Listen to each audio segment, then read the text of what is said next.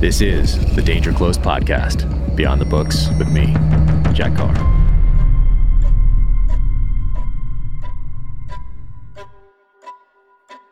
Welcome to the Danger Close podcast, an Ironclad original presented by Navy Federal Credit Union.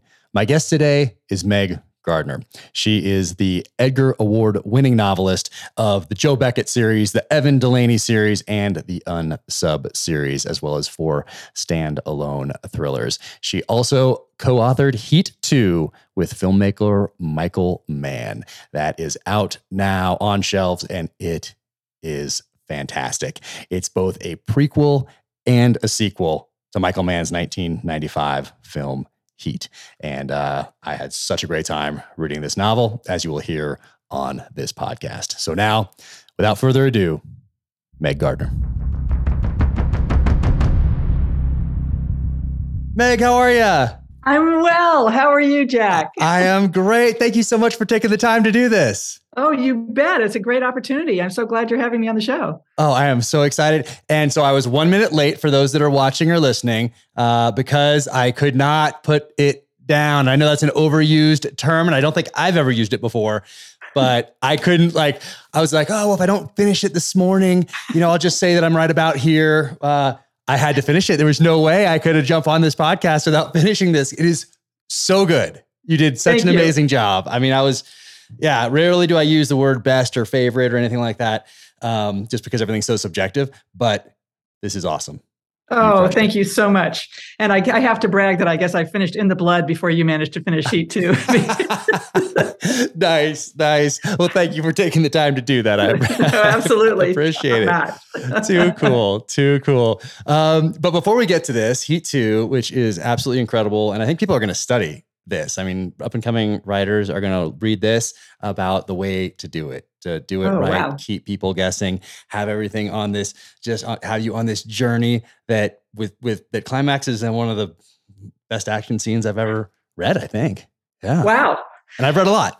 You have. You've written a lot. You've written some stunning action scenes. Not as much as you. We got here this Unsub series. We have so much that you have going on. So before we get to Heat, and I have so many questions about what it took to get this published here, but I know we have something in common, and that's that we both like to write on planes. And I heard you say that before. And I think for me, it started about 3 or 4 years ago when I just realized, because I never log on to the whatever Wi-Fi you can get on a plane. And I take that as my time not to be distracted by anything. And I told my wife a couple of times that I think I'm just going to start just taking flights just around until I finish a novel and just sit there and have people bring me food and drinks as I type away. But I read that you like to do that too.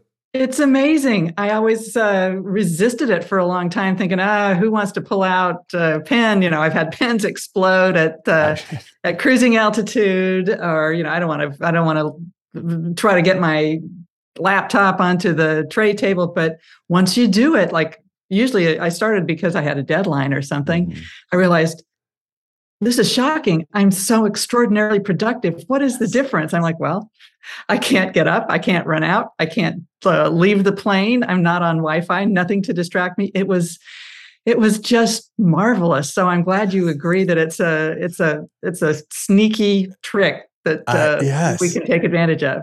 It really is. And I resisted it for a while too. But I think it was with COVID, one of my first flights during COVID when they were separating people. And so you didn't have someone right there just looking over your shoulder by necessity, just by the way they were doing flights back then. And so I think I really embraced it during that time frame. And now I just continue to do it. And I think I might, maybe for this next book, I'll just keep flying. I'll take some long international flights. There you go. And also, when you know that you're heading into, when your landing time is, you've got that countdown going on. So you try to type as fast as possible. Yes, exactly. It's so nice because for me, I find it's the interruptions that get me. We have 3 kids, dog, and it's just chaos around here all the time with people coming and going and friends and the whole thing.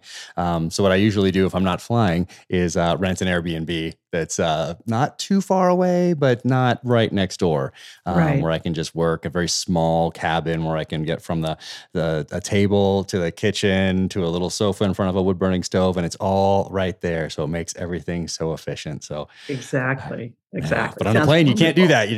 You're just stuck.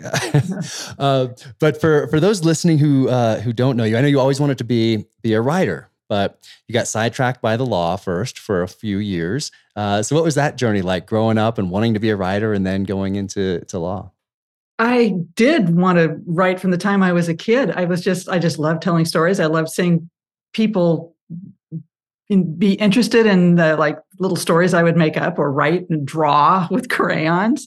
And I told my parents when I was in college, I did not major in English or creative writing or anything, but I told my parents that I really wanted to write. My parents were both teachers. My dad was an English professor.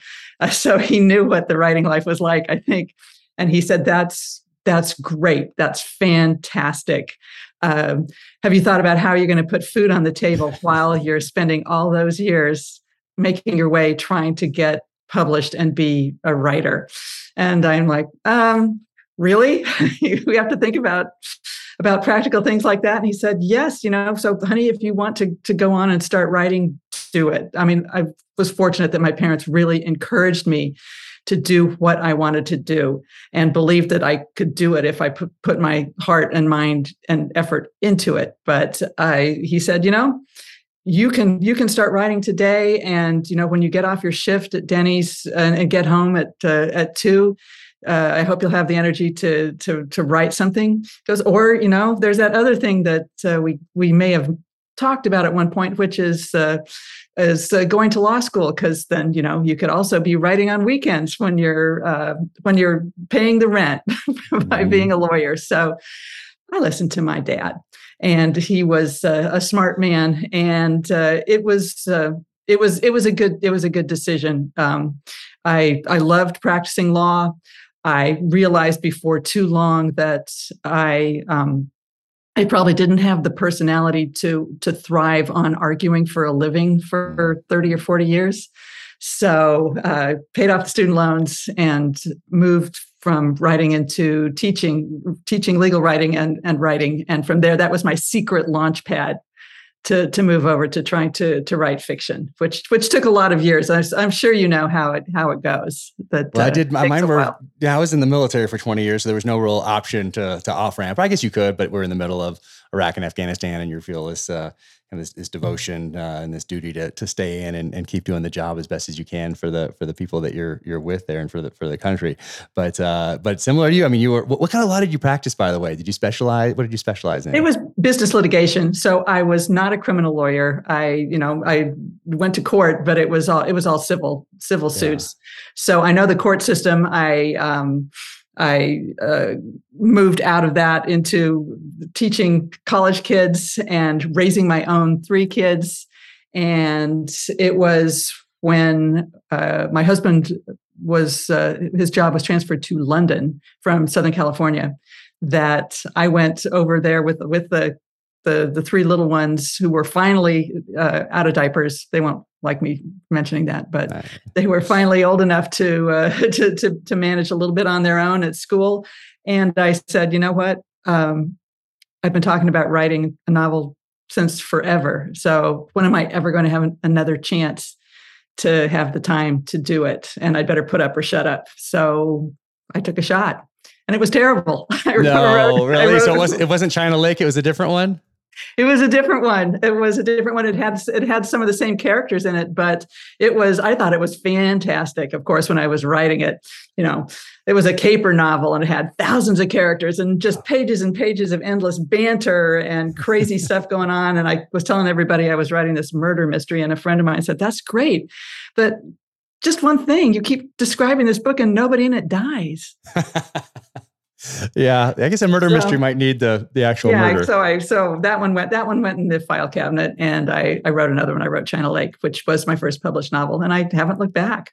Yeah, you've been going strong for a while and just crushing it at every turn. But that first one, did you ever show it to an agent, or did you look for an agent, or go to a book like Thriller Fest or BoucherCon or that kind of a thing, or what did you do? Absolutely. I did. I showed it to a number of agents. The first book actually got me an agent, got my first agent in London. His name was Giles Gordon. He was a legendary agent. I was extremely fortunate. He was terrific. He sent it out, got a little bit of interest in it. And, in the meantime, he's saying, this is going on. Don't sit back. What are you working on next? Get going on that. So by the time, he said, I've gotten marginal interest on it. Do you have anything else? I handed him the manuscript to China Lake, and he said, put the other one away. which my husband kind of like, he sort of like slapped his forehead, and because I'd been working on the first one for a long time, and I said, no, this one's better. I think I figured out how to clear the bar and write something that's publishable. Nice. So and it was. Oh, that's fantastic. And what drew you to the thriller genre or a crime fiction in particular? Was there something that drew you to that, or did you think about some other genres first, or what was that journey like? I was a thriller reader, suspense reader. I'm also a big science fiction reader. I think I thought about trying to write science fiction or some kind of romantic suspense, and my efforts at that were just like so miserable that I quickly said, no, if I'm going to write a book, I'm going to write the kind of book that I love to read. And I imagine maybe that's one reason you are also in writing thrillers, because, there's nothing like that pulse pounding suspense, action with big, larger than life characters you really care about, who are facing huge stakes. They have, it's life and death. Their backs are up against the wall, and they better find a way to rise to the challenge, or die trying. So that's what I love to read, and I thought that's going to be what I want to write. Yeah, exactly. I loved those books growing up, and my mom was a librarian, so I just grew up with books and a love of reading, and I was naturally gravitating towards things that I thought might give me some information about what I wanted my future profession to be in the profession of arms before writing. But then I fell in love with these books, and I still have them all today. I still have all the paperbacks that I read growing up, and now I'm collecting them all first edition signed, to nice. Add to those. But I can tell you exactly where I was when I read each and every one of those novels, and I have such great memories of reading them, and the magic in those pages. And so that's what I knew I was going to do after the military, was write those. Right. You probably have memories too, like me. Like, what was better than an afternoon or a weekend to be in this world of a big meaty thriller and just feel like you were there in the scene with all those people. Yep. So yeah, that was, if you had a mother as a librarian as well, my father had a car that he turned into a library. So I don't think that the university library liked knowing that he had like 145 books or something on all the seats, but we thought that was just what everybody did. Well, we had a lot of books, that's for sure. And then reading was just something that was, it wasn't forced upon us. It was just natural. It was just what you did. Like, we ate dinner together, we'd read, and we'd go on hikes or whatever it was, but it was natural. It wasn't like, now is your time to read, sit in that chair and read. I want you to be a reader.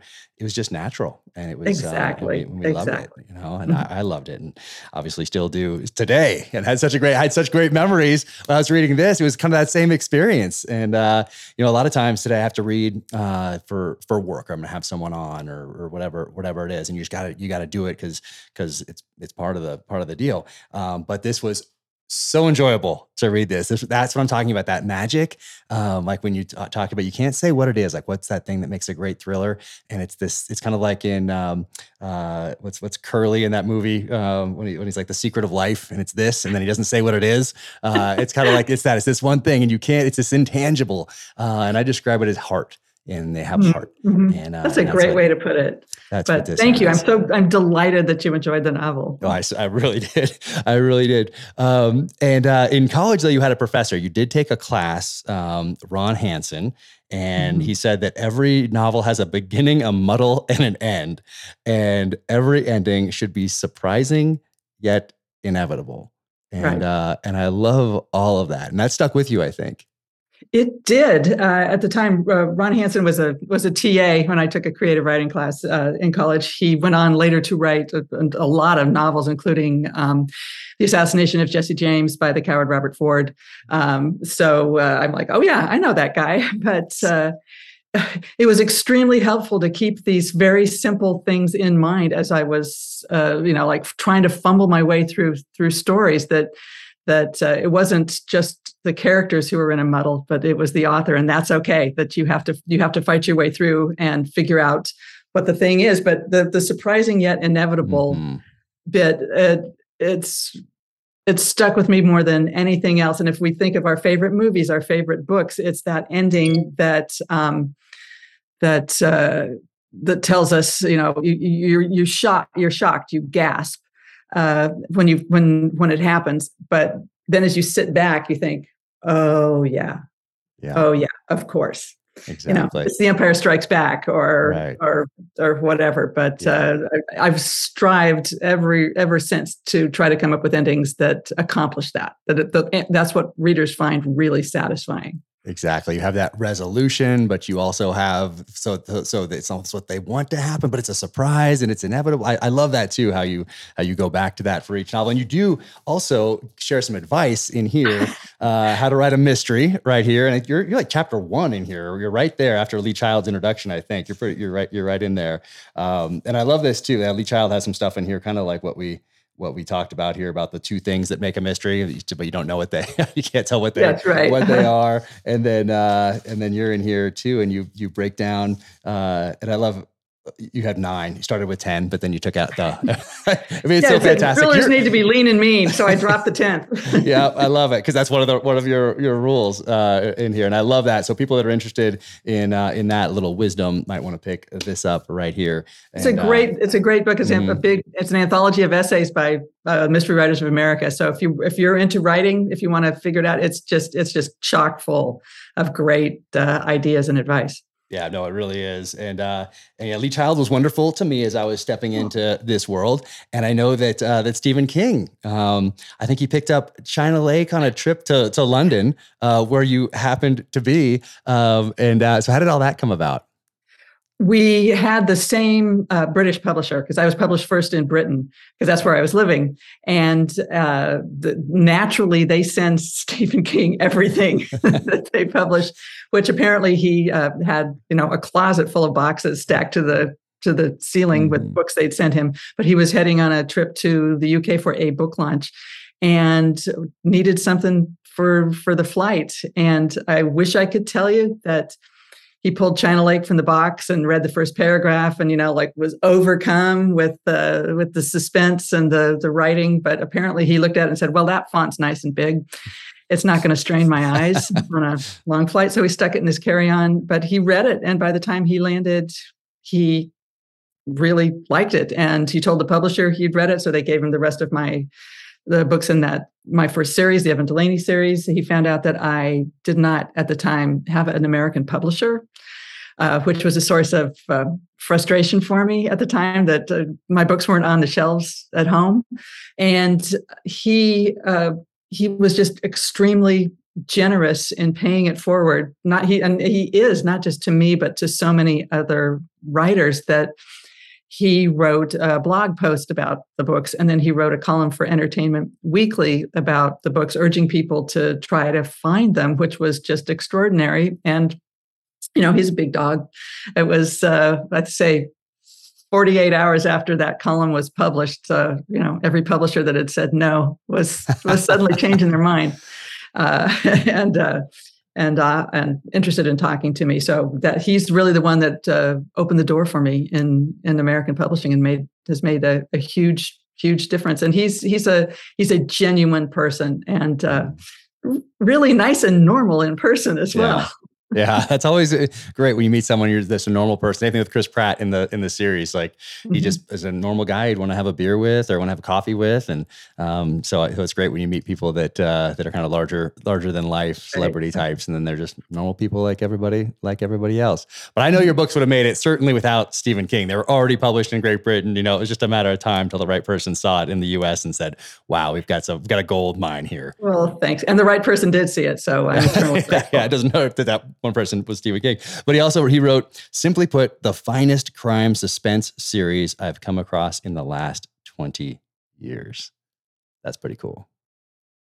If you don't think that knocked me flat, it certainly did. So yeah, again, I can't say enough good about everything that he has been willing to do to help me and other writers. So it's I'm extremely happy that he's in the world. Yeah, no, amazing guy. Obviously, with On Writing, we talked about this for writers to read, or obviously On Writing, which is like an autobiography, and it's incredible.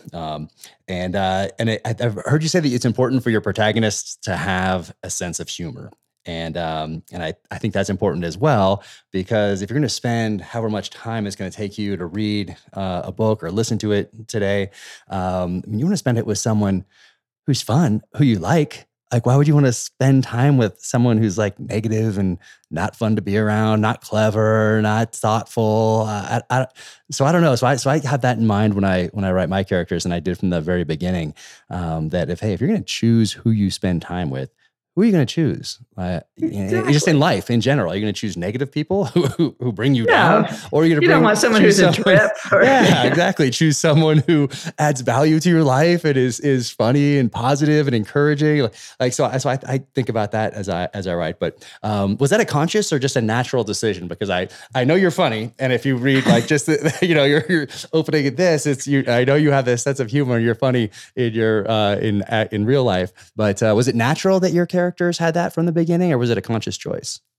Both. I can only go so long without finding something ridiculous and wanting to and laughing at it or with it and wanting to make some kind of a quip about it. I think I had read, when I was getting the idea that I really did want to try to start writing, I had recently read Sue Grafton's early novels, which are full of wit and really clever. And I had discovered Carl Hyacin, who is hilarious, and Janet Ivanovich. And I wasn't going to write a comic novel, but I thought, okay, if you're willing to go for it, and this is what you can get away with on the page, then there's no reason I can't stick something something humorous into the story, either as a break, as a moment that relieves the tension, or does some little bit that lets readers catch their breath. And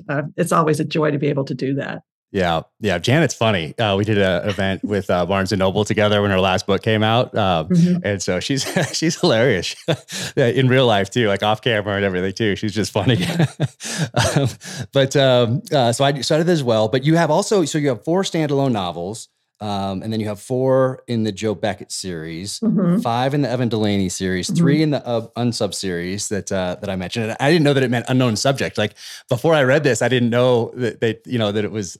Now I'm shocked. Unsub. I'm shocked. I didn't know that either. With all the reading that I've done, yes. I'm like I should know that. But yeah, unknown subject. So for those that don't know. Unsub. Yes, it's FBI lingo. Yeah, no, it's fantastic. And so because they're similar, 3, 4, 5, like that, before switching up or moving around, do you like writing those different series? There's 4 to 5, seem like the right number, or was that just kind of random that you shifted gears, or what is that? What's kind of like? Yeah, it's kind of random. Both my first 2 series kind of came to like a turning point, or like a wrap up of a long running theme, and there are so many stories that I really was aching to tell, other thriller storylines that did not fit with the characters that I was writing about. Evan Delaney's a journalist. Joe Beckett she's a forensic psychiatrist who consults for the San Francisco Police Department. And there are stories that don't lend themselves to having them as protagonists, a big standalone story that really wraps up, that is an entire thing on its own. So that's also when I would write standalones, and readers like to mix it up too. I mean, when you get a great series, when they just dial it in, like like your books, then they're at you all the time. I'm sure they're just dying for the next one. But and sometimes you want to keep going, and sometimes you or your publisher might say, what else do you have in your in your back pocket? Let's see what else is going on. Interesting. So I asked that for personal and professional reasons, because I have a few others out there like that, just like as you described, that might be better suited for a different protagonist, a different set of characters to explore. So I have a few of those out there. I'm not quite sure if I'm. This next one is the same main character, James Reese, continuing some of those same three themes and tying up some loose ends in this one that I'm working on now in book 6. But I have some other ideas out there. So I'm we'll see. I've had complete creative control up to now. My publisher and agent, they've never suggested anything. So I've had complete, and I didn't know that going in. My picture of agents is what I've seen from movies in Hollywood about like Entourage or Californication or whatever. So that was kind of my vision of what an agent was like, and was what that industry was like. And it's turned out that's not my experience. I've had complete creative control, not even a hint to ever like change up something or soften something up, or it's been complete creative control, which has been fantastic. But I'm going to remember what you said right there. So I'm thinking things through for the future here. And speaking of that, so writing routine, daily writing routines, and then like over the year, do you have like, hey, you're working for 6 months like John Grisham and then taking a break for 6 months and then coming back? Or is it a constant thing that you're always adapting to? Or what's like a daily versus a year-long type of a plan? So like a tactical versus a strategic type vision when you're looking at your day and then your year. Right. Strategically, I have been in the fortunate position of having a publishing contract ever since my first novel was sold, which means that you quickly discover as a writer that you may have spent 2 years, 3 years, 5 years getting this one, polished up like a disco ball. But as soon as that is in the editor's hands, they say, okay, you have a 2-book contract. The next one is due in 12 months or 15 months. And they say, and can you do that? And you just smile and manage to mask your panic as you say, of course I can. So quickly the discipline and the planning become important, that you understand how long it's going to take you to really nail down the concept, the storyline, the characters, how long it's going to take you to write a first draft, how long it's going to take you to revise that big steaming pile of whatever it is that is your first draft and turn it into something better. So I taught myself how to write a novel over the course of a year. And when I am drafting the first draft, and this was something that I had to learn as well, like writing on airplanes. I used to try to write 1,000 words a day, or at least 5 days a week. When the kids are running around at home on the weekends, it's really difficult. But I was talking then to my friend Brett Battles, who's also a thriller writer. He writes the Jonathan Quinn series, The Cleaner, and some science fiction as well. And he said, yeah, I just did my first draft of the new book in 10 weeks. I said, you did not. He said, yes, I did. I said, no, you didn't. How did you do that? He goes, I get up early and I just write 2,000-3,000 words a day, and I don't care how it sounds. I put the story down on the page and I finish the draft, and then it's there and I can fix it. Yeah. And I thought, well, maybe I should try that. So I was stunned to find out if I was determined to sit down and write and get 2,000 words a day down on paper at least 5 days a week. Doesn't have to match, you don't have to hit it every day, but for me, just spewing that story really helped. And this is after I've spent a month or two writing an outline. So that's why I was able to learn how to write quickly, because if I have an idea, a strong idea in my head where the story begins, where the major turning points are, and really what the what is a powerful ending for it, then I have signposts along the way that I can write toward, because I'm not what they call a pantser. Right. Me neither. No, I find myself, I've tried it and found myself so far in the weeds that I was strangling. Yeah. No, I got to have the outline as well. I need to know where I'm going, even if it's going to shift a little bit throughout the process. But I love having that beginning, middle, and end. I pretty much do a 3-part, not in the last book, but 3 parts and a prologue and an epilogue to wrap things up. Enough resolution so that people are happy, but a little bit more to make them want to get that next book. No kidding. Maybe a little more than just a morsel in this last ending. But that's kind of, I do that same thing. I have to have the outline there. I like it, even knowing that it's going to shift once I stop working on the outline and start writing the actual narrative, turning it into the narrative. I can go back for a little bit and then I'll fill some things in just so I have like a visual representation on the outline. So yeah, the pantser, I don't know how you would do that. You could just like maybe write forever, but yeah, I would. Yeah. But some people, I think the people who can do it have a really strong sense of the story somewhere already inside of them. And that's why they can, if they do it successfully, it's because they have a very strong compass that they know how to get through it. But I don't know about you, but then I really find great satisfaction in writing the second draft and revising that big steaming pile. Yes. I do. Actually, someone asked me that yesterday in an interview. They said, like, what's something along the lines of what's your favorite part of the process or something, or what's the most fulfilling part of the process? I think that was it. Yeah. What was the most rewarding, fulfilling part of the process? And I said, it is when you finish that first draft one, and then that final draft, like those two right there, because you've got it down. Great. And then you still have a lot of work ahead, obviously. But then when that one's done and you've hit send for the final time and that is off to the publisher, okay, like those two feelings are very similar. First draft, final draft. But the ends of those two, I guess, are the most rewarding. But I love all of it. I love the editing. I love figuring out the problems on the page and figuring out, why is this going to work? Is the reader going to go along with this? Or how am I ever going to get him out of this situation? Like, I love every part of the process. Coming up with the title, I love that. Coming up with the outline, the theme, a 1-page executive summary, the whole thing. And I find I get to know the characters really through dialogue. And because on my outline at the top, I'll have a list of characters just to make sure that some of the names they don't rhyme or there's like, all that sort of thing. But then I don't know that I might just have like, let's say John Smith, Secret Service agent, bad guy or something like that.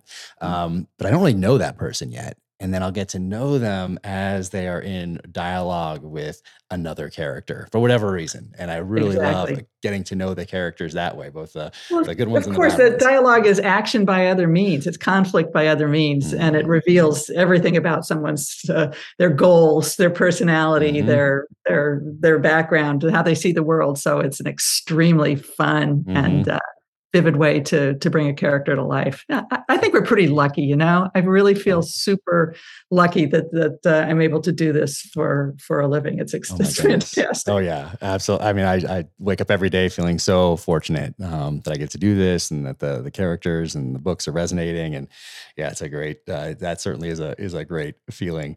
And then I know it's a couple of the books, like the Unsub, maybe it's the series or one of the books, and then Dark Corners of the Night, maybe some of them might be coming to screens at some point. Well, we're going to wait and see. It was, the third novel, The Dark Corners of the Night, was bought by Amazon Studios for development as a television series. So we shall see. You know something about about that. So, and congratulations on the Terminal List, by the way. Yes. Thank you.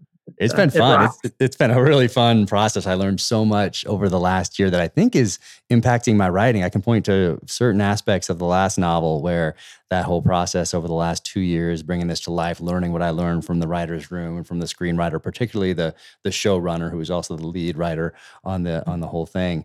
Just the lessons that I learned from him about storytelling and how you do that in a visual medium versus the page. And I've taken certain elements and applied it, if not consciously, certainly subconsciously. But it was a fun process. But these would be your series would be incredible to see on screen. So so I hope that happens. And time-wise, I'm not. I mean, it took a lot of time, but I think you said once that you'd like to be a part of that process as well. Definitely, yeah. Because just as you mentioned, it's a different way of storytelling, and I'm completely okay with understanding that that a television show or a movie is an adaptation of the books we write. And, you hear people say, oh, that's not going to be as good as the book. I'm thinking, well, the book's still there. It didn't go anywhere. Enjoy the books. Telling it on the screen is just, it has to be told a different way. And that's fine. And if you don't want someone to attempt that, then you don't have to let them. But, that's right. Yeah. That's right. I'm okay with it. Yep. I think because usually they like to, it seems like anyway, kind of get rid of the author right away. Like, they don't want you on set saying, you ruined my vision. But in my first, but Antoine Fuqua, the director, and then Chris Pratt, they wanted me involved from the beginning. So they set up a phone call with David DiGilio, the showrunner, back in December of 2019, I think was the first time we spoke. And I knew in that call that I would have to kind of give my a little bit of my background and show that I understood that this was an adaptation, not an exact telling chapter by chapter visually. So as a student of both the thriller genre and then just of film and television as a consumer, as a fan, I got to talk about that. And I brought up different examples. And of course, First Blood, written in 1972 by David Morrell, very different than the 1983 film with Sylvester Stallone, both classics on their own. And First Blood has not been out of print for 50 years. It came out May of 72. So it just turned 50 this past May, but very different than the film. So I got to talk about that, put him at ease. And then we've been essentially inseparable throughout the rest of the process. And here we talk every day. So that's again, to include, we're going to talk later today about the second season, if there is one. So we've got the outline going for that and all that. So yeah, we'll see. But even if there's not a second season, then I'm thrilled that we at least got one, But it was a really interesting process. So I'm looking forward to seeing yours brought to life. And I know you'll have a great time being part of that process because it is a lot of fun. Great. Really collaborative, much different than sitting down just solo, knowing that it's all on your shoulders in front of that computer screen. But what I like about that is that, and particularly with my agent and my publisher, like I said, like I don't feel any political pressure. Like, oh, they said they'd like this. Oh, I don't want to ruin the relationship with them. It's so good. I guess I have to include it. Like there's none of that. But you do have to kind of consider that in the collaborative nature of a writing room, and everyone's bringing their own personal experiences to this, their background, maybe preconceived notions, some bias, whatever it is. Like it's a group, and now it's a team. And there's a team in publishing with agents and publishers and publicists and all that stuff, but not when you're in front of that computer. Right. With this, when you're doing when a screenplay, it is definitely collaborative. But you got a first taste of collaboration right here with this. So how did this come about anyway? Did they reach out to you because of your other work being so amazing and successful? And did Michael Mann, was he a fan and then reach out, or how did this all come about? Like that initial phone call? Michael had long wanted to write a prequel / sequel to Heat, his classic 1995 crime saga thriller. And he and I have share a literary agent. Got it. So Michael is an extraordinarily accomplished and experienced, brilliant writer, and all his writing has been in screen and television. And as we've been talking about, screenwriting and novel writing are two different disciplines. So he was interested in collaborating with someone who had experience putting 100,000 words down or 120,000 words down on the page, and knew how to pace a novel and everything about what goes into turning an idea into a book. Yeah. So he had read Unsub and talked to my agent and said that he wanted to talk to me as well. So we got on the phone and spent a couple of hours discussing what he saw as what his ambitions were for a story that expanded the very iconic but compressed and hyper intense story that is Heat, which takes place over a few weeks in Los Angeles, and is just absolutely just brilliant. But we talked about, what did he want to do? He wanted to tell the story of the characters before they come on the stage at Heat, the years before. Mm-hmm. I mean, I presume a lot of people know that Heat is about a bank robbery crew led by a master thief named Neil McCauley, played by Robert De Niro, and a relentless, brilliant robbery homicide detective in Los Angeles who hunts them, played by Al Pacino, and it's about their conflict and the collision of their worlds after a bank robbery turns the streets of downtown Los Angeles into a war zone, essentially. Wow. And I talked to Michael, and we talked a lot about the characters, about where these people had come from, how had they grown up, what was Neil and his his crew doing in the years before they took down this big bank job in Los Angeles. Where had Hannah come from? He had a background in Chicago, the Chicago Police Department, and before that in the Marines and grad school and all kinds of things.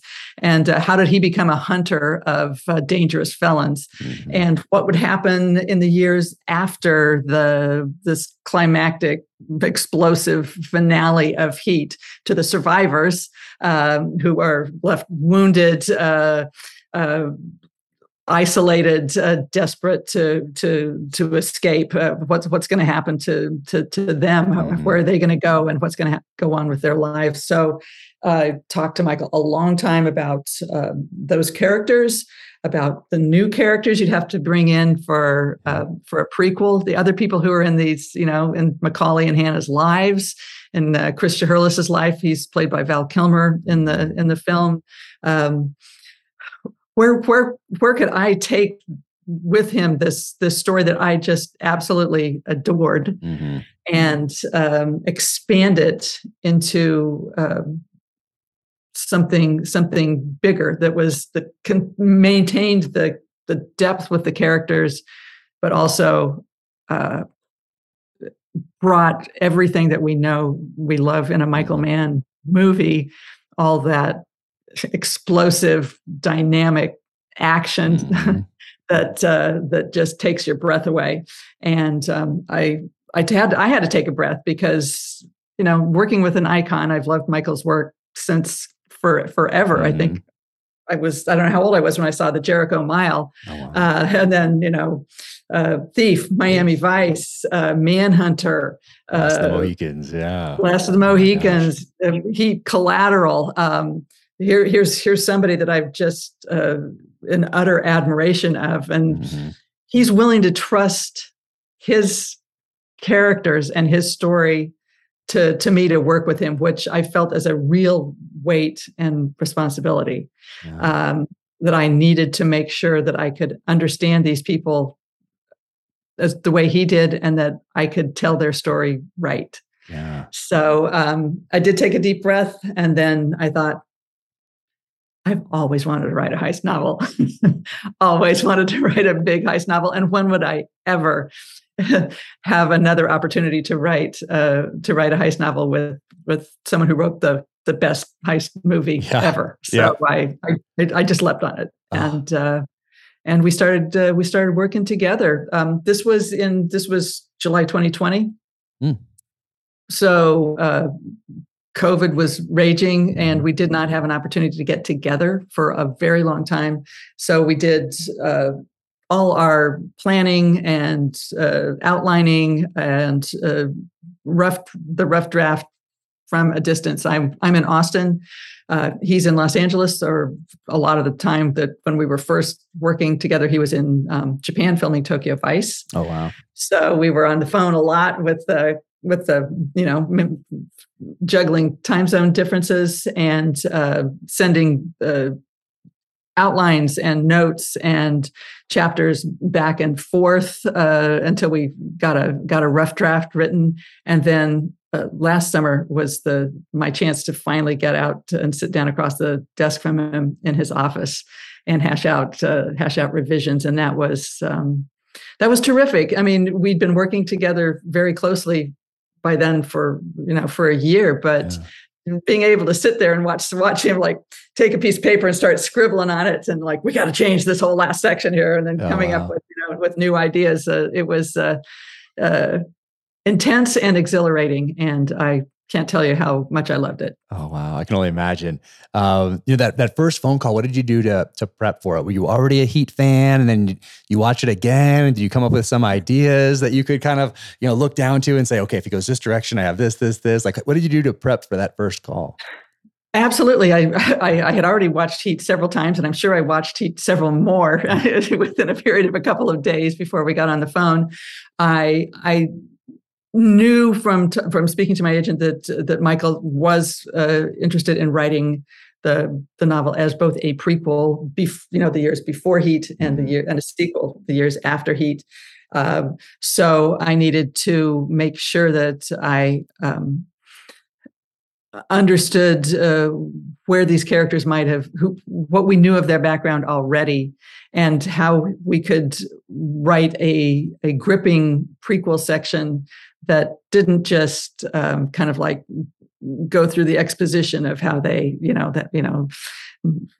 Hannah rises through the ranks in the Chicago PD, and Neil does his time on the yard at Folsom. We didn't want to do that. He really wanted to bring the characters to life in massive action set pieces, and that's how you just, like you talked about, dialogue. That's how you get to know the characters, and you get to know them through action, what they do. So we talked out, just kind of sketched out the before and the after new characters, how they would play into the story. Every story has to have a strong antagonist, because we've got twin protagonists, triple protagonists in Heat too. We've got Neil, Hannah, and Chris.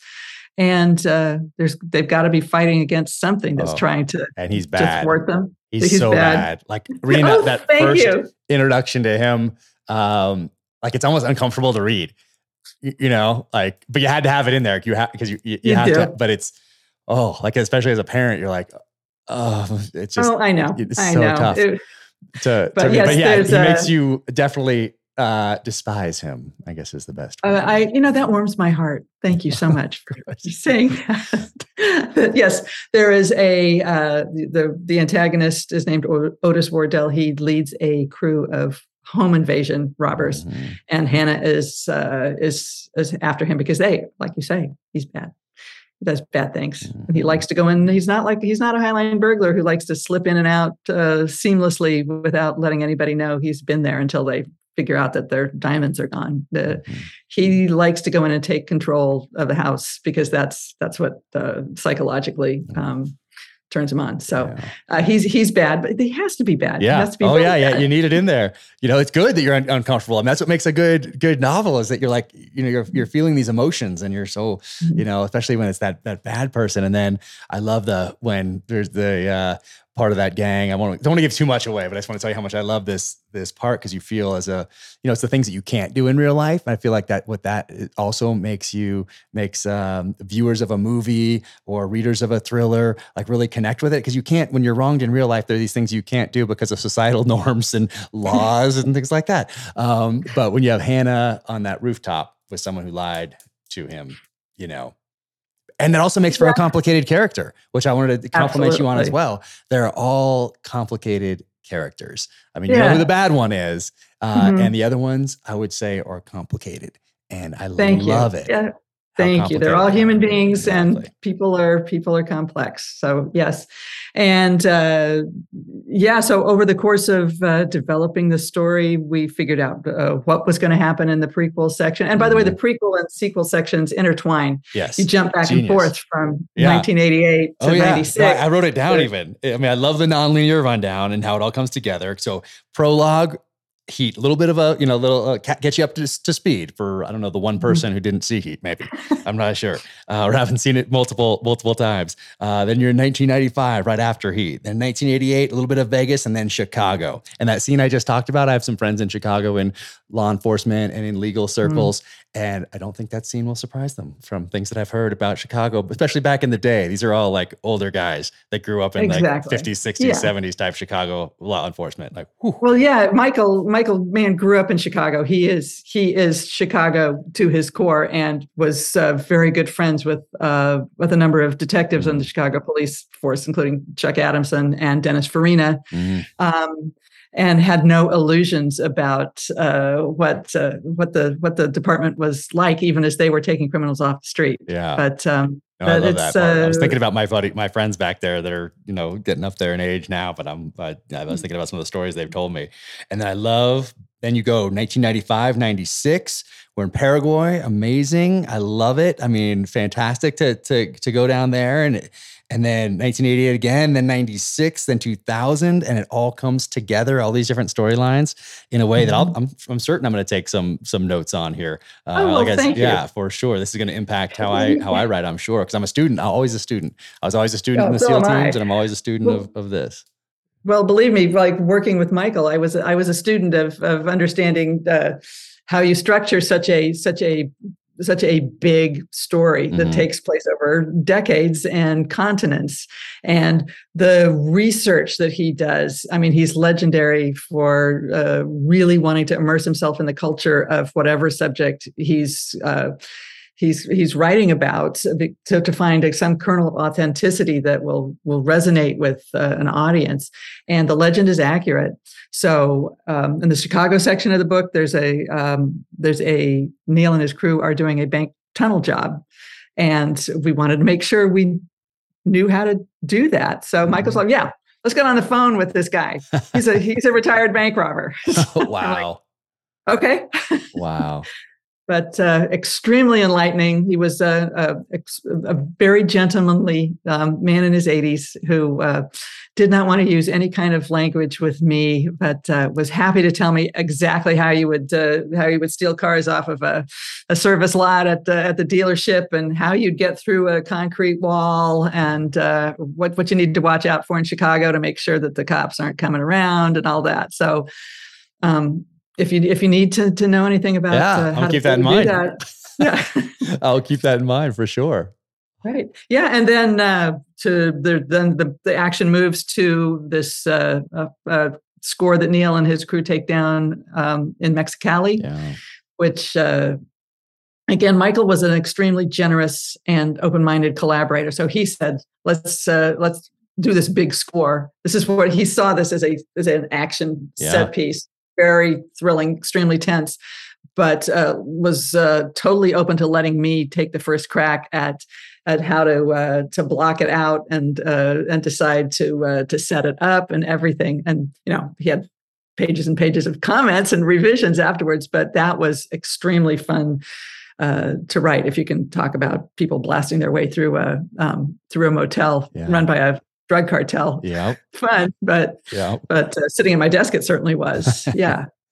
No, I loved all that. It's interesting. So I'm working with another Hollywood director on a screenplay thing, and it might never come to fruition, but in our conversations that we're talking, it's kind of similar. Like he sees it, like a director would see it, and sees these different scenes the way that you're describing right here. It is very, very similar. And the conversations I've had with him seem just like the ones you're having with Michael Mann, and the same kind of notes and the things. Oh yeah, and then we're going to take this turn here, and then all of a sudden things shift, and you're like, wait, where did that come from? And it's just it's great. It's such a fun exactly. experience. And his imagination is extremely expansive, and certainly on the page. You don't have to have a budget for props or for closing down the streets of Los Angeles for weekends at a time. You can do whatever you want. And so I would come up with an idea, and he would come back with something amplified like 5 times over. And I'm like, yeah, okay, I see that now. But I don't want to give away any spoilers at all, except I will say that as a fan of Heat and as the author of this book, that I think Michael and I put on the page the kind of action that rivals anything he had done before in Heat or Collateral or Miami Vice. That it's there, and I hope readers will love it. Oh, I can confirm that they will love it, and I can confirm that, just like you said, that it's I mean, huge action, and it's awesome, but it's suspenseful, and you're kind of wondering, how is this all going to come together? As a reader and as a student, obviously, I'm thinking the same things. How is this all gonna come together? But I know it is, because it's you and it's Michael Mann, so I know something awesome is going to happen. But it's not just great, you exceed expectations. And when you go into something where your expectations are high, particularly taking an iconic film like Heat and turning it into a novel, Heat 2, that goes from before and to after and ties all these storylines together, that is no small undertaking. So to exceed expectations, like that's tough. I mean, that's amazing that you exceeded my expectations as a fan, obviously, of the thriller genre, and of you, and of Heat and Michael Mann, and to exceed all those expectations, because my expectations were high and you guys blew them away. Well, that really means a lot to me, because I mean, you are a modern master of the thriller. So I can't tell you how much that means.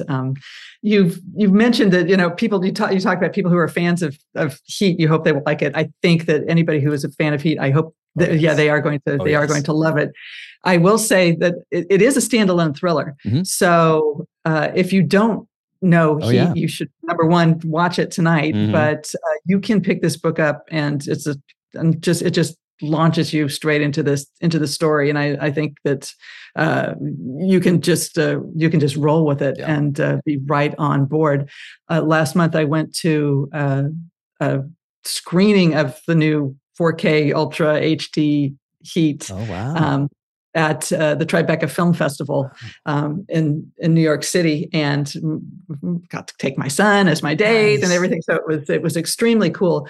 But this gigantic theater was packed with mega fans of Heat. But it became clear as we went through the movie that there were a lot of people who were seeing it for the first time, because there were moments, there's even quiet moments when a plot turns a shocking yet quiet moment, that there were gasps that filled the theater. Interesting. And I thought, wow, that's the power of this. That's the power of this story. That and there's still like new people to come and be brought into it. So it still hits really hard. And I think everybody's going to love it. I hadn't thought about that. I hadn't thought of like people that are just getting to an age where they can see something like that. So I didn't really think about somebody, let's say an 8th grader or something, or somebody in high school maybe that's been distracted by their devices and not, maybe because it's different generations. So I didn't really think about that. So to discover that movie for the first time, especially that way, seeing it on the big screen again, because I remember when I saw it on the big screen when it came out, and I know exactly who I was with, where I was, exact theater, and how special that was.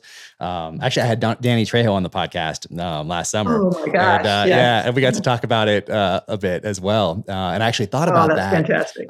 Because he showed his family. Trejo's character is in the novel. I know, as well. We talked about that because it's in his autobiography that came out, about how they used his uncle's name, I think it was, as the character's name. Mm-hmm. And but so I saw that in there, and I thought back to our conversation that we had last summer about his time doing Heat, and how his family saw, I don't want to ruin it, but I don't know the one person who hasn't seen Heat is actually listening to this. When he gets taken out, his family saw that, and it was a little jarring for them. And then in the Terminal List, I might have a little cameo or something similar happens, and my daughter saw it this last weekend, just yesterday or the day before. But she seemed okay. She seeed okay with it. I talked with her about it ahead of time. How old is she? 17. So she's older. Okay. So yeah. Okay. But still, I was just kind of like, yeah, it is. It's it takes a little negotiating to let your kids read your books for the first time, or see something like that. Because it's so visceral when you see it in real life, and the way mine did. We had this, the squib is in this headrest. I'm in the shootout with Chris, and I have to throw my head at a certain time when the guy presses the button and the blood goes up all over the thing. And it's, so anyway, I prepped her for it ahead of time, and it was okay. But was it conscious to have a theme of time running through this? I mean, it's by its very nature being nonlinear, but there's a couple sentences in here when you're talking about time. And time to me has always been, I've been for whatever reason, attracted to watches since I was a little kid, and the mechanics that goes into that, because it makes you think about time and this finite amount of it that we have on Earth, and we don't know exactly when it's going to end, which is why I think I'm so driven to get better at my craft, whether it's a sentence or a paragraph or a book or a Instagram post or a blog or a screenplay or whatever it might be, because people are trusting me with that time that they're never going to get back. So I was curious, was that theme of time that comes up here a few times, was that conscious, or was that just by the nature of the novel and the action and the events? It was conscious. In Heat, in the film, Neil, the Pacino, the De Niro character, tells the woman he's in love with, he's trying to convince her to go with him to escape Los Angeles, even now that she's finally realized who he really is and what he really does. Mm-hmm. And he tells her, I know that life is short. Whatever time we get is luck. And the character really feels that. And Michael had talked to real convicts back when he was filming the Jericho Mile, his first feature, which takes place in Folsom Prison, and he filmed it there. And he said that back in that era, there was a strong educational component to try to offer, the cons something to do, and that men would take seriously the idea that they needed to figure out what life was about. I'm doing time. What does that mean? What is time? Why am I here? What am I going to do with it? So they would go to the prison library and say, "What do you got on your book cart that tells me about the meaning of time in a philosophical way?" And the librarian would hand them Camus or something like that. So I think he created these characters who are aware, certainly in their line of work, that things can end at any moment. And how are you going to live? That for Neil and for Hannah, the way they live is a conscious choice. He was very clear that these two people especially are completely conscious about themselves and their lives and what they want to do with the time they have. So it did become a bit of a recurring image in the story. Yeah, no, it certainly did. It's something I think about personally. It's in all of my novels, in particular in this last one, In the Blood. But it's just something I think about quite frequently. But and also, when you're writing this, did you think of Al Pacino's voice as you're writing those lines? Because I could picture it in his voice. I could hear it. Some of those ones they're just so great. Excellent. Yes, I was so fortunate to have the movie in my mind, to have the characters in my mind, to have those terrific performances in my mind. Once you hear Pacino and De Niro speaking and moving and going through everything in the film, it's hard to imagine the characters any other way. And I used that as much as possible to have a really 3D vivid sense of presence of these guys as I was writing. So I thought it was a real treat. It was wonderful to have that there. But and Michael also said, get their voices, not their accents necessarily, but that Hannah is the cop is sarcastic, sardonic. He's he sees everything and he comments on it constantly. Neil is terse. He says nothing extraneous. He wants to be anonymous. If 3 words will do, why use 5? If a grunt will do, why use 1? So you kind of take that and incorporate it into their dialogue and into their personalities. So it was wonderful, and to have Val Kilmer there. I mean, to have the image of Val Kilmer in my mind as I'm writing Chris. That was definitely a big positive. Yeah. Yeah. Did you see early scripts by any chance of it? Was there any backstory prior to you diving into this project? Let's say, so in 1995, let's say 1992, 93, 94, when this is being developed, did Michael Mann have some background on these characters? And I'm thinking about, actually, I think it says it on Amazon. I think it's on Amazon Prime, but Val Kilmer's film Val. And he talks Mhm. about his life, and he has this video camera footage, and he's put it together, and it's really well done, and it's almost heartbreaking, very emotional. But he says when he got to Iceman, there was no background; it was just this guy. And he says, and so Val Kilmer gave him a backstory and an absentee father and whatever, and that helped him give a little bit of humanity to that character that didn't have any in the Top Gun actual script. Right. So was there some backstory from back in the early '90s or leading up to the development or through development of the script for Heat that gave you a little background on these guys, like their time in Vietnam or whatever else, or things that maybe made them who they were for what we're looking at in the movie, which is a few weeks in 1995? Exactly. Michael did give me the shooting script for to read through, which was absolutely fantastic, because that's when I discovered Michael's voice on the page. I could see how vivid and propulsive his writing was, even in screenplay form.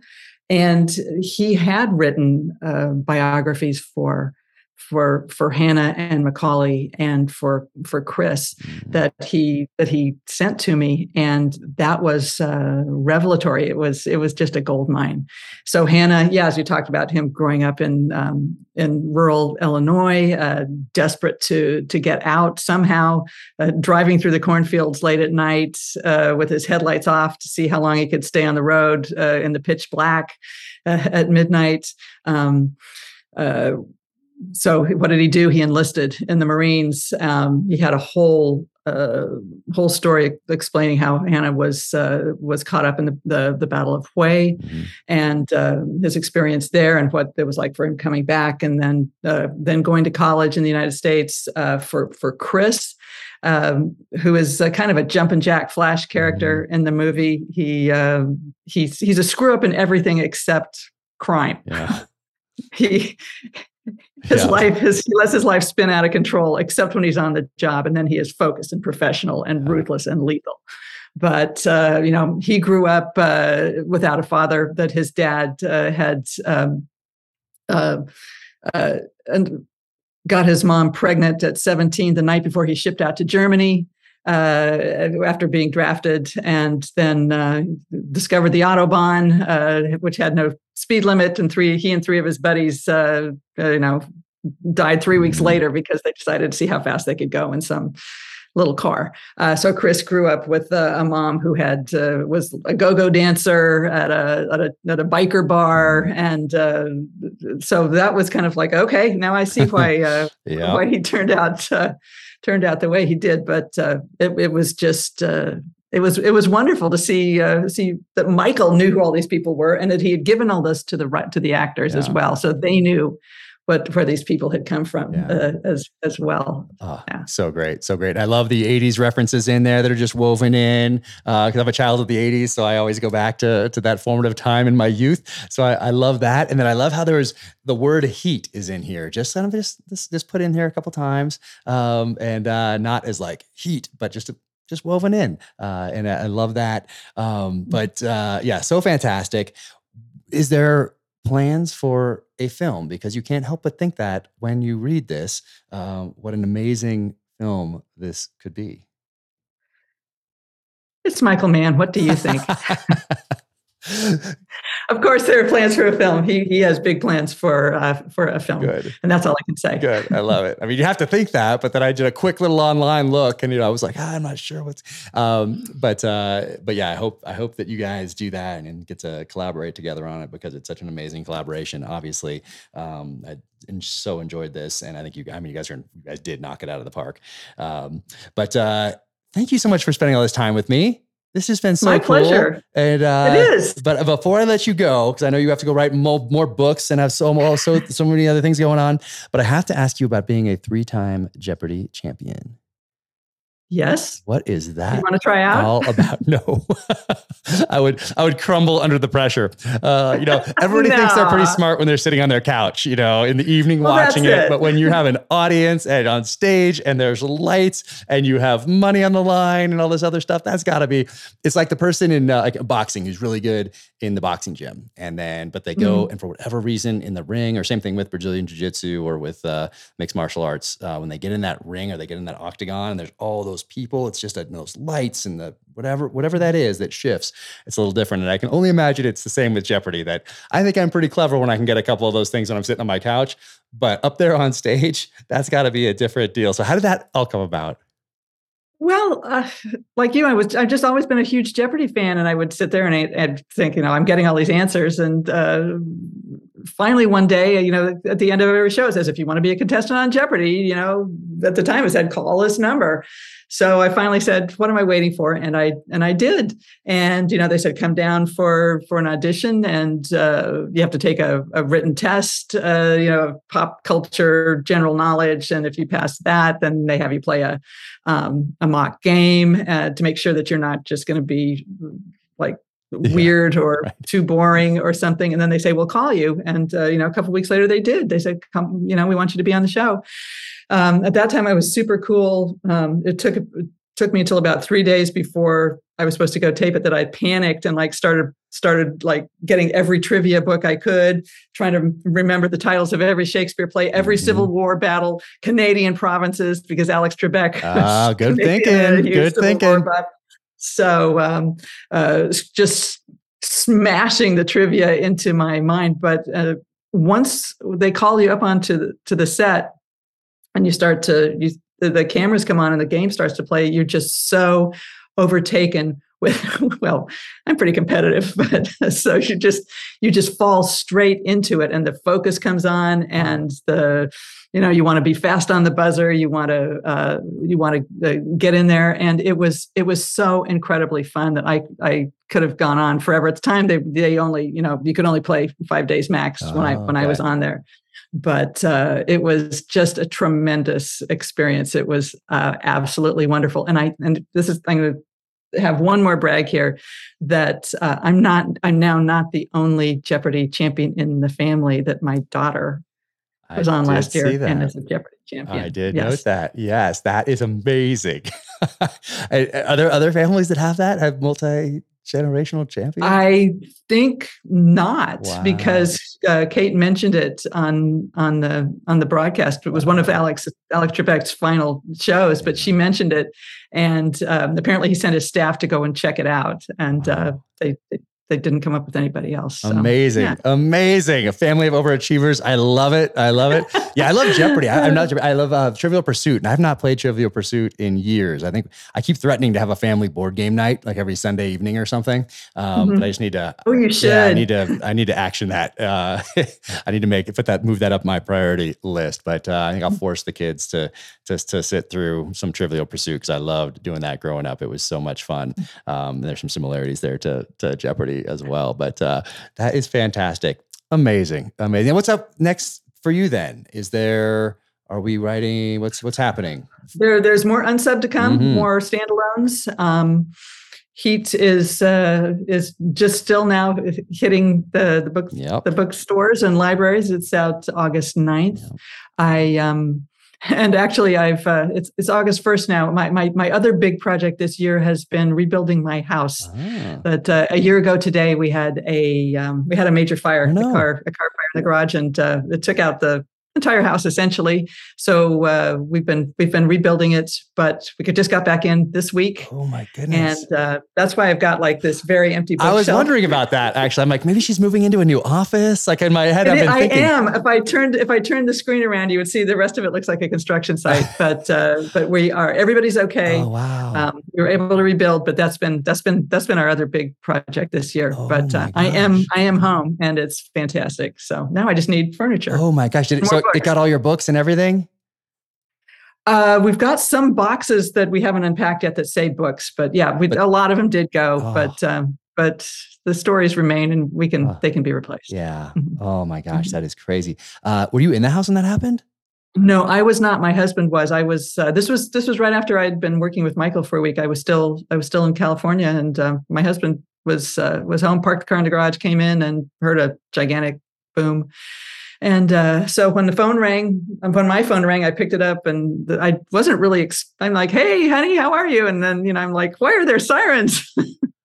Oh my God! What happened? What anyway, did they say? The fire department was fantastic. I'm sorry. What did they say happened? Like usually we don't expect our cars to explode when we park them in the garage. We haven't received the official report yet, but it was apparently an electrical malfunction. I was under the hood. Fire extinguisher didn't work. Well, it did. It emptied quickly, but by that point, it was out of control. So, but the fire department is close, and they were absolutely fantastic. And we're going to have them over for a Christmas party now that we're back in the house. Perfect. Well, best of luck with the new construction. And of course, I don't need to wish you luck with this because it's gonna crush. And everybody, whether they're a fan of Heat or not, they will be after reading this book. And if they haven't seen it, they will watch the movie after reading this. They'll want to.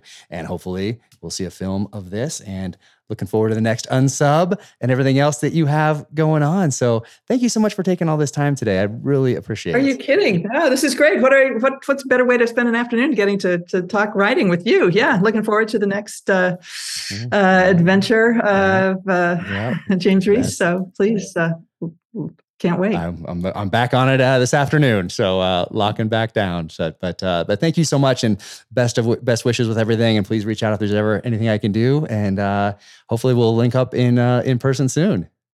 Absolutely. Great. Thanks so much. Great. Thanks, Jack. Take care. Thank you to our presenting sponsor, Navy Federal Credit Union. I have been a member since 1996. There's my original card right there. I got that at Dam Neck, Virginia, when I was at Intelligence Specialist A School at the Navy and Marine Corps Intelligence Training Center on Dam Neck, Virginia, right before I went to BUD/S. So it was boot camp, ISA school, BUD/S, and then off to the races in the SEAL team. But the entire time, to include through today, I have been a member of Navy Federal Credit Union. And now they're sponsoring this podcast, which is amazing. Crazy how things come full circle like that. Becoming a member at Navy Federal Credit Union lets you experience more. From everyday commutes to your next big vacation, the flagship credit card earns you 3 times the points on travel, so you can get rewarded for wherever you're headed next. Plus, this premium travel card has a low annual fee of $49 and 2 times the points on all purchases outside of travel, which means the rewards don't have to end even when the vacation does. Speaking of rewards, you can get a Navy Federal auto loan and reward yourself with a new car. Applying is easy. You can do it on their mobile app, online, or by phone. And it's so fast, you can get a decision in seconds. Navy Federal Credit Union has great rates on auto loans. With their car buying service powered by TrueCar, you can shop, compare, and get upfront pricing on your next new or used car. At Navy Federal, our members are the mission. Nice. I like that. Navy Federal is insured by NCUA, open to the armed forces, the DoD, veterans, and their families. Flagship rates are variable and range between 10.74% and 18% APR based on credit worthiness. ATM fees for cash advances are up to $1 at non-Navy Federal ATMs. Credit and collateral subject to approval. Message and data rates may apply. Visit NavyFederal.org for more information and to apply. That's NavyFederal.org. I want to thank my friends at Black Rifle Coffee for sponsoring the Danger Close podcast. I've been a huge fan for the longest time. Drink Black Rifle Coffee every day. And if you keep your eyes peeled, you will notice that perhaps Chris Pratt is wearing a Black Rifle Coffee t-shirt, not unsimilar to this one, in the Amazon series adaptation of The Terminal List. Now you can go to blackriflecoffee.com/dangerclose and use code DangerClose20 at checkout for 20% off your purchase and your first coffee club order. Black Rifle Coffee, America's coffee. Keep crushing.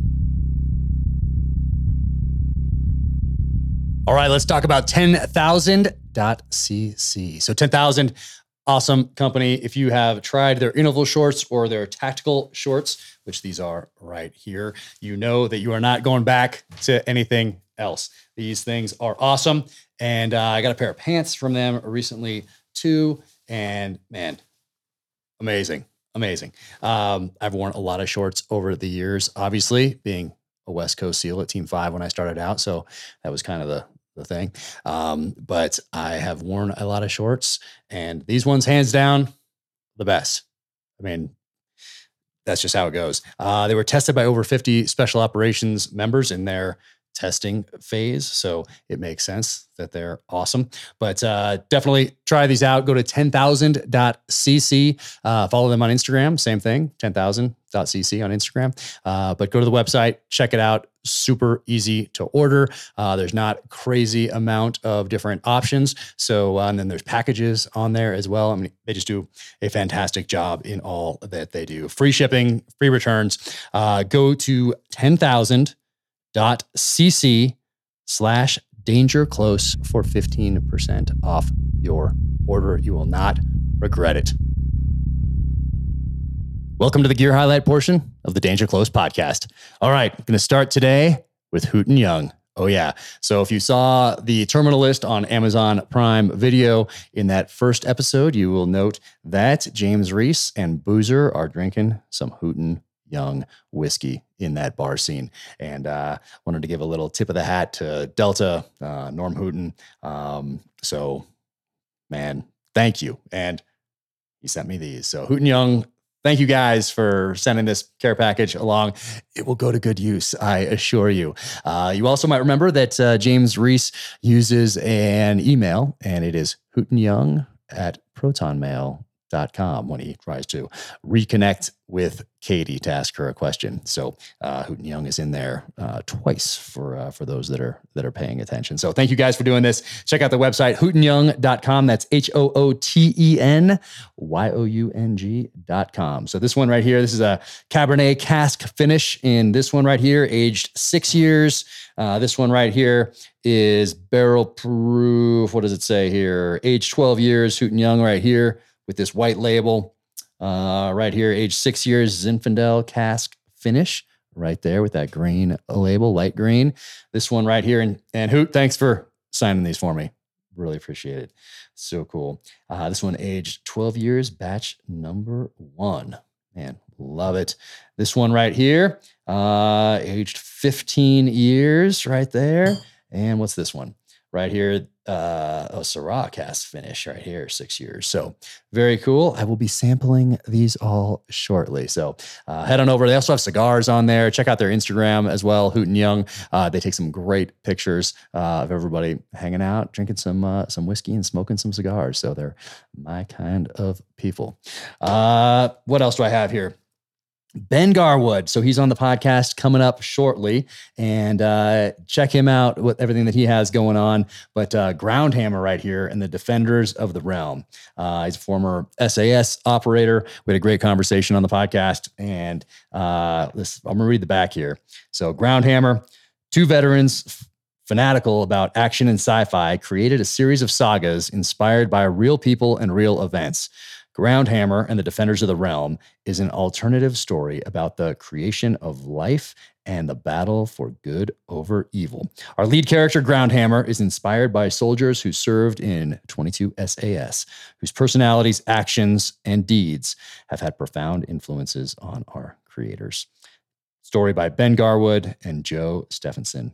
Man, this looks awesome. And I have them on order. They're not here yet. I think they're coming from Great Britain. So the actual stories, but check this out right here. Check out everything that Ben Garwood has going on. Once again, we had a great conversation together. Super cool guy. And hopefully we'll be linking up in person soon. What else? Check this out. So I'm very involved with the covers of my novels in the hardcover editions. But when it comes to international covers, or when it comes to the large print editions, not so much. So on the covers of my novels, if something shows up and it has a fingers on the trigger or something like that, or it's not the right kind of pistol, or it's like pointing at the cover model's leg or something like that, I make adjustments. And so I'm very involved in those. But when it comes to these other ones, I kind of think they're just fun to let go however they are created. And some of these are pretty cool and fun. So I'm not sure exactly what kind of pistol this is right here. Looks a little bit like Tom Cruise right there. You know, no beard. I'm not sure exactly what's going on, but this is the large print edition. So all the books have large print editions, and the covers on those large print editions are pretty classic. So I have a good time with those. Same thing with the international versions of the covers. They're pretty cool to see, just see what the take is from other countries. And there's some other ones like this. Like one, he has his shirt cut off. It looks like he just made it like 5 minutes before in one of the covers. But anyway, it's pretty fun. And Montana Knife Company. Bam, look at this. Josh Smith, thank you so much. I'm going to open this right here. So you get this. It gives you a little information. This is the flathead fillet that just showed up right here. So it gives you information on your blade, comes with a sticker. Once again, Montana Knife Company right here. Designed and hand finished by Master Bladesmith Josh Smith. So very cool.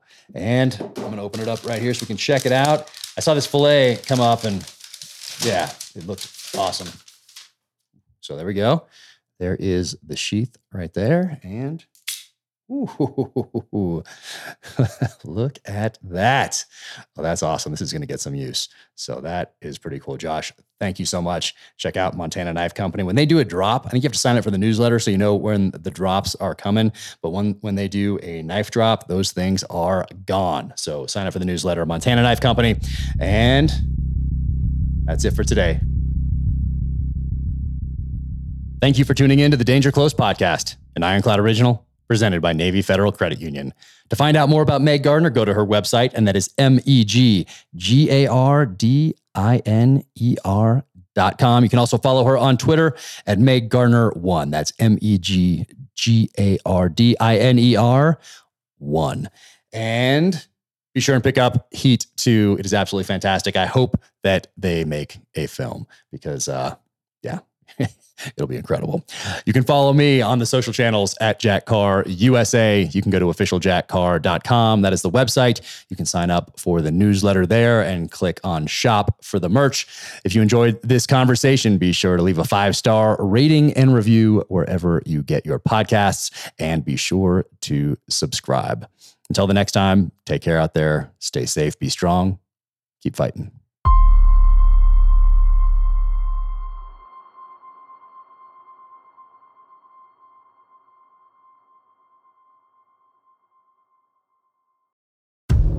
In case you missed it, on a recent episode of Danger Close, an Ironclad original, Jack Carr sat down with former presidential candidate Tulsi Gabbard. Set aside all the labels, because I've been getting asked this a lot, like, well, are you left or are you right? Are you progressive or are you conservative? What box do you fit in? Which box do you check? Completely. Are you an enemy or right. an ally?